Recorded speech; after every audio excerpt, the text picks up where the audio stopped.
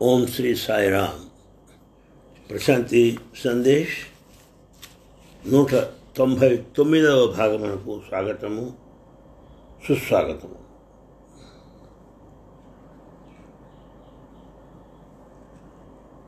మనకు వాసనలు అనే ఉంటాయి. వాసనలు అంటే ఆధ్యాత్మికంగా, సాంకేతికంగా అర్థం చెప్పాలంటే ఇంగ్లీష్లో ఇన్స్టింక్ట్స్ అంటారు. INSTINCTS, ఇన్స్టింక్ట్స్, వాసనలు. ఏమిటి వాసనలు? ఇన్స్టింక్ట్స్ అంటే ఏమిటి? ఆకలి, దప్పిక, నిద్ర, ఏమండి, తరువాత స్త్రీ పురుష ఆకర్షణ, ఇవన్నీ కూడా వాసనలు. జంతువుల్లో ఉన్నాయి, మానవుల్లో కూడా ఉన్నాయి. ఇన్స్టింక్ట్స్, హ్యూమన్ ఇన్స్టింక్ట్స్, మానవులకు ఉండేటువంటి వాసనలు జంతువులకు కూడా ఉన్నాయి. వీటి విషయాలలో కొన్ని మీకు తెలియచేయాలి. ఈ వాసనలకు సంబంధించిన తీవ్రత అంటే ఆహారం, భయం, నిద్ర, మైథునం, ఈ 4. ఆహారం, భయం, నిద్ర, మైథునం. మైథునం అంటే ఇదిగో బిడ్డలను కరడం. అది ఈ 4 లక్షణాలు కూడా జంతువులకు, మానవులకు సమానంగానే ఉన్నాయి. అయితే ఈ సృష్టిలో మానవుడు ఒక్కడే ఈ వాసనల యొక్క తీవ్రతను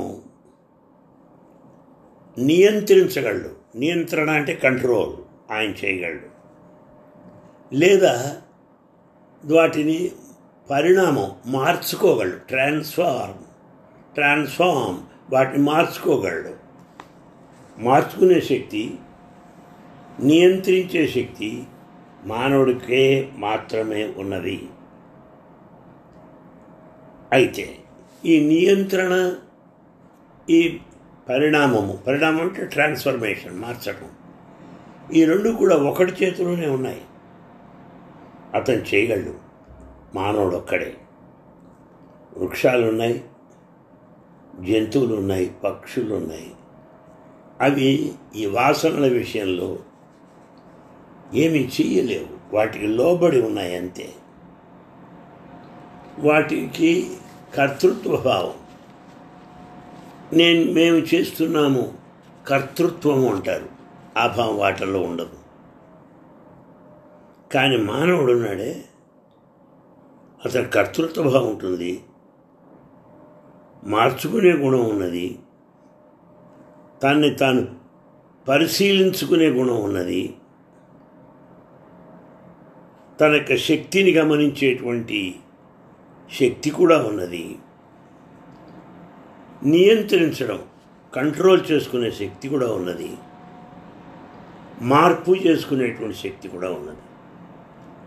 ఇంతకీ నియంత్రణ, కంట్రోల్ అంటే ఏమిటి? కొన్ని వాసనలు మనకు ఉన్నాయి. వాటిని పూర్తిగా విజృంభించి బాగా పెరిగిపోయేటట్టుగా చెప్పాను మీకు. ఆ లక్షణాలు, వాసనలు బాగా వృద్ధి చెందేట్టుగా వాటి ద్వారా వాటిని పోనిచ్చేటువంటి పద్ధతి ఒకటి, వాటిని నియంత్రించే పద్ధతి ఒకటి అని మొదటి నుంచి చెప్తూనే ఉన్నాను. ప్రాథమికంగా వాసన అంటే ఆహారం, భయం, నిద్ర, మైథునం అని చెప్పాను. అయితే ఈ వాసనలు సంతృప్తి పడాలంటే రెండవది అవసరం. ఎవడికి వాడు తనకు తానుగా తన వాసనలను సంతృప్తి చేసుకోలేడు, మరొకరు ఉండాలి. అప్పుడే సాధ్యం అవుతుంది. అప్పుడే తనకు సంతృప్తి కలుగుతుంది. ఈ రకంగా ఆధారపడటం అనేది అవసరం అవుతున్నది. కానీ మానవుడిలో ఈ అహంకారం ఉన్నది. అందువల్ల త్వరగా ఆధారపడటం, రెండవ వ్యక్తి అవసరము అని అనుకోవటం ఉండదు ఈ అహంకారం ఉన్నటువంటి వ్యక్తికి. ఇంతే మహానుభావులు, ఋషులు అంతే. వాళ్ళు త్వరగా ఎవరిని కూడా ఆధారపడరు. అయితే ఇదేది కాదయ్యా, పూర్తిగా నేను నిరోధిస్తాను, కంట్రోల్ చేసేస్తాను ఏదన్నా కానీ అని అట్లా అనుకున్నట్టయితే, పూర్తిగా విసర్జించడం, రిజెక్ట్, వద్దు కాదు అని అనుకోవడం చేసినట్టయితే అది భయానికి దారి తీయవచ్చు. లేదా ఇందాక చెప్పినట్టు రెండవ వ్యక్తి అవసరం అని చెప్పాను, ఆ రెండవ వ్యక్తి నిరాకరించవచ్చు. కనుక ఈ వాసనలు సంతృప్తి చెందడానికి ఒకటి రెండవ వ్యక్తి అవసరము. సంతృప్తిపడాలంటే ఆధారపడాలి. రెండవది, రెండవ వ్యక్తి పైన ఎప్పుడైతే ఆధారపడ్డావో ఆ వ్యక్తి నిరాకరించవచ్చు, రిజెక్ట్ చేయవచ్చు. ఈ రెండు ఉన్నాయి ఈ విషయంలో. చూడండి, ఎంత చిన్న ఉదాహరణ. ఆహారం భయనిద్ర చెప్పుకొచ్చానే, అందులో ఆహార విషయం చూడండి. మనం ఇవాళ భోజనం చేయడం అనేది ఒక పెద్ద హంగామాగా, ఒక ప్రదర్శనలాగా తయారు చేసాం. జంతువులు కూడా ఆహారం తింటాయి. మనం తింటాం వేరు, జంతువులు తింటాం వేరు. మనకి టేబుల్స్ ఉండాలి, డైనింగ్ టేబుల్. ఆ టేబుల్ డిన్నర్స్ వాటిల్లో కొంత సభ్యత, మేనర్స్ పాటించాలి. ఏదో ఒక నాగరికత అందులో కనపడాలి. ఇదంతా భోజన విషయంలో ఒక ఆకలి కోసం మనం నిర్మించుకున్నటువంటి వాతావరణం. జంతువులకు అలా ఉండదు. రెండవది, జంతువులు దేనికి అది తింటంలో ఆనందపడుతుంది. దేనికి అది విడివిడిగా తినాలి, తనకు తానుగా తినాలి, అన్నీ కలిసి తినాలి అనేది ఉండదు. చూసారా? కానీ మానవుడు ఒంటరిగా తినలేడు. ఇతరులు ఉండాలి, కుటుంబం ఉండాలి, స్నేహితులు ఉండాలి, అతిథులు ఉండాలి. జంతువులు ఏవి కూడా అతిథులు, స్నేహితులు, ఓ కుటుంబం ఇలాంటి సంబంధాలు జంతువులకు ఉండదు. ఒకవేళ ఎవడైనా తనకు తానుగా ఒంటరిగా తినాలి అనుకుంటే వాడిని జంతువు అంటారు అందరూ. వాడు నాగరికుడు కాదు అని పిలుస్తారు. అంటే చివరికి ఏమైంది? ఆఖరి విషయం రెండోదైంది, రుచి ప్రధానమైంది. జంతువులకి రుచి ప్రధానం లేదు, ఆకలే ప్రధానం. ఈ రకంగా వాసనల విషయంలో మానవులకు జంతువులకి తేడా ఉన్నది.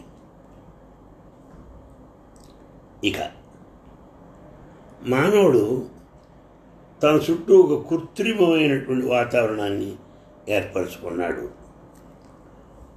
ఒక విషయం చూడండి, ఏ జంతువు కూడా తన జాతికి చెందిన మరొక జంతువుని చంపదు.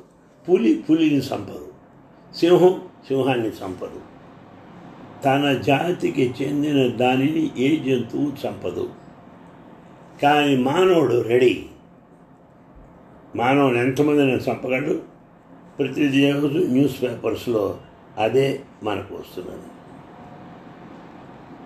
ఇది చాలా అసహ్యకరమైనటువంటి పరిణామం. ఇది మరి సంఘంలో ఇది చూసినట్లయితే అవమానకరమేమో అని కూడా అనిపిస్తుంది మనకు.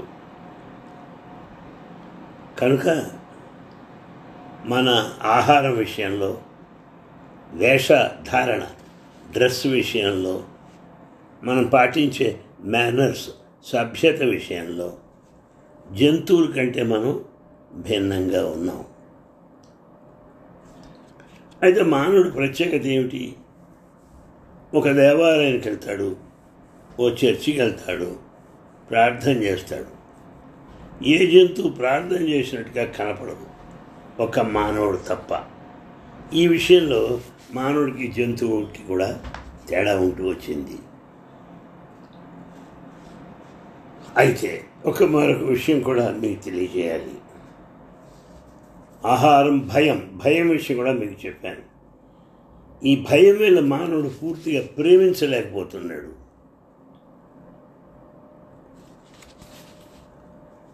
మధ్యలో అహంకారం కూడా అడ్డొస్తుంది. దీనివల్ల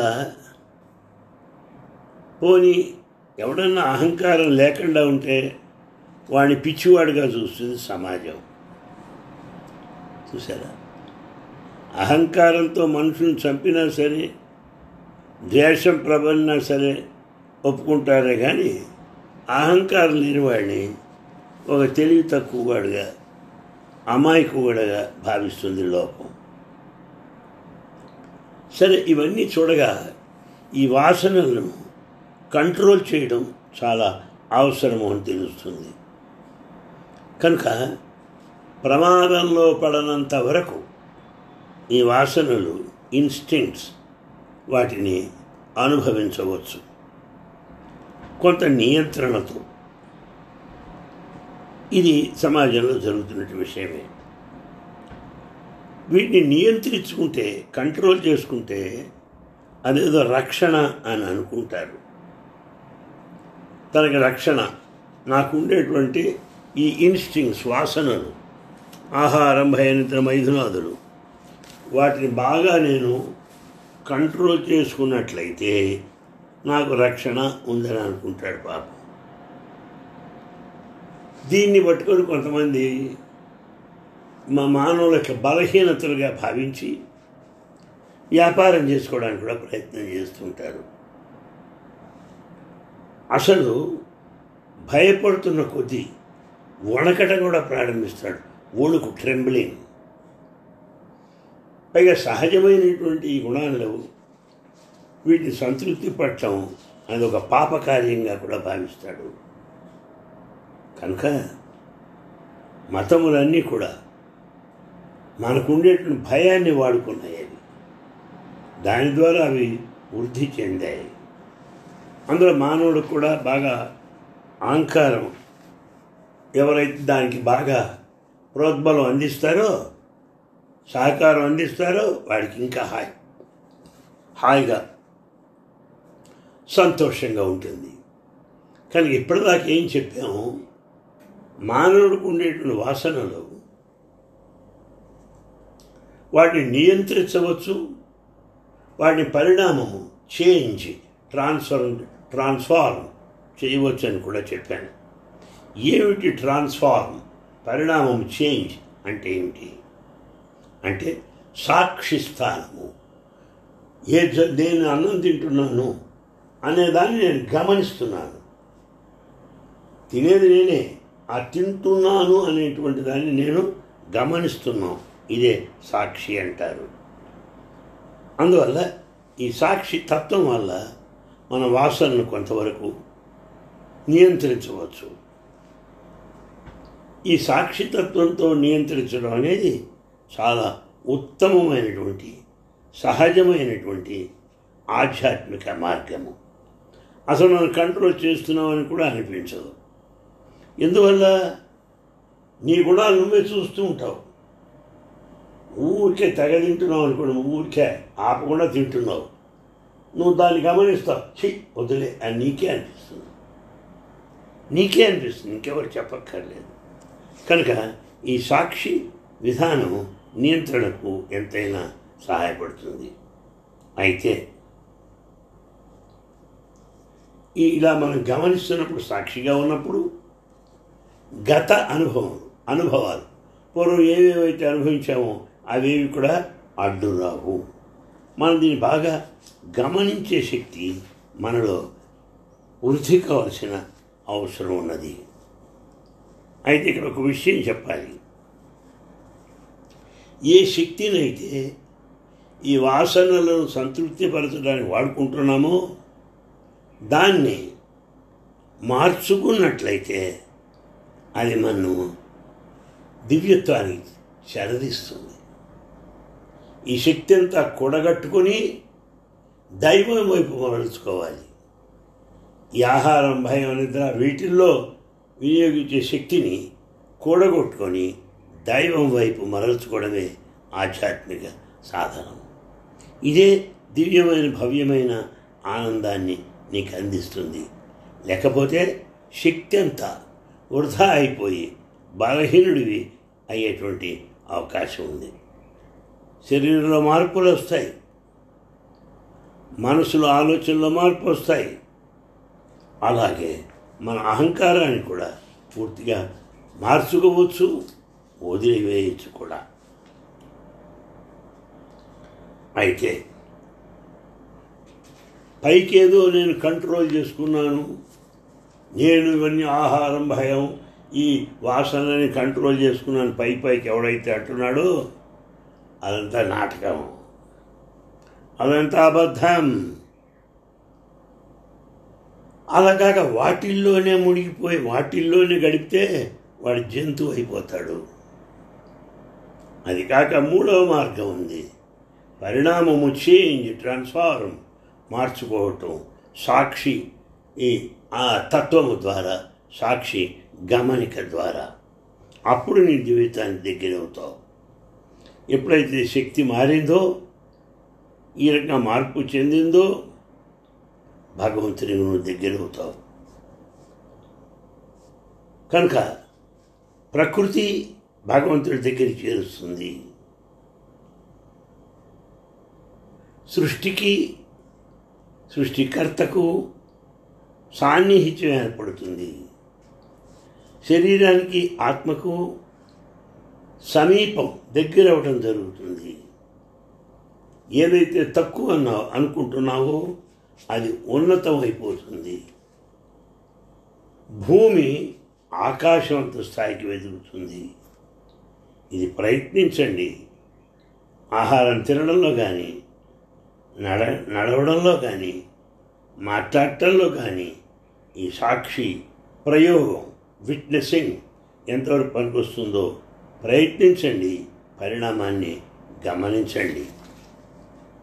అయితే ఈ రకంగా ఉండటం వల్ల కేవలం మనసులో అనుకోవడమే కాకుండా ప్రాక్టికల్గా కూడా మనం చేయగలుగుతాం అన్న విషయాన్ని మీకు తెలియజేస్తున్నాను. జీసస్ కానీ, మహావీరుడు కానీ, బుద్ధుడు కానీ వీళ్ళంతా కూడా సాక్షి మార్గాన్ని అనుసరించి మార్పు, పరిణామం, ట్రాన్స్ఫర్మేషన్ తెచ్చుకున్నటువంటి వారే. వారు స్వతంత్రులుగా ఉన్నారు. రెండవ వారిపైన ఎప్పుడు కూడా వారు ఆధారపడలేదు. జీవితం అంతా ప్రేమను పంచారు, ప్రేమను పెంచారు. ఇది ఏమిటి? అధికంగా వాళ్ళనున్న ప్రేమను 10 మందికి పంచడం ప్రారంభించారు. అది అందులోని విశేషం. కనుక ఈనాటి సంక్షిప్త ప్రసంగంలో వాసనలో నియంత్రించుట, కంట్రోల్ చేయడమా, లేక పరిణామం, ట్రాన్స్ఫార్మ్ చేయడమా అన్న అంశాన్ని తీసుకొని కొన్ని విషయాలు మీతో చెప్పడం జరిగింది. పరిణామం, ట్రాన్స్ఫార్మ్ చేయడానికి ఏకైక మార్గము సాక్షి. నేను చేస్తున్నది నేను చూస్తున్నాను, నేను మాట్లాడేది నేను గమనిస్తున్నాను. ప్రతి కార్యాన్ని కూడా మనంగా గమనించడమే విట్నెసింగ్ అవుతుంది, సాక్షి అవుతుంది. తద్వారా మార్పుకి ఎంతైనా అవకాశం ఉన్నది అని తెలియజేస్తూ సెలవు. సాయిరామ్.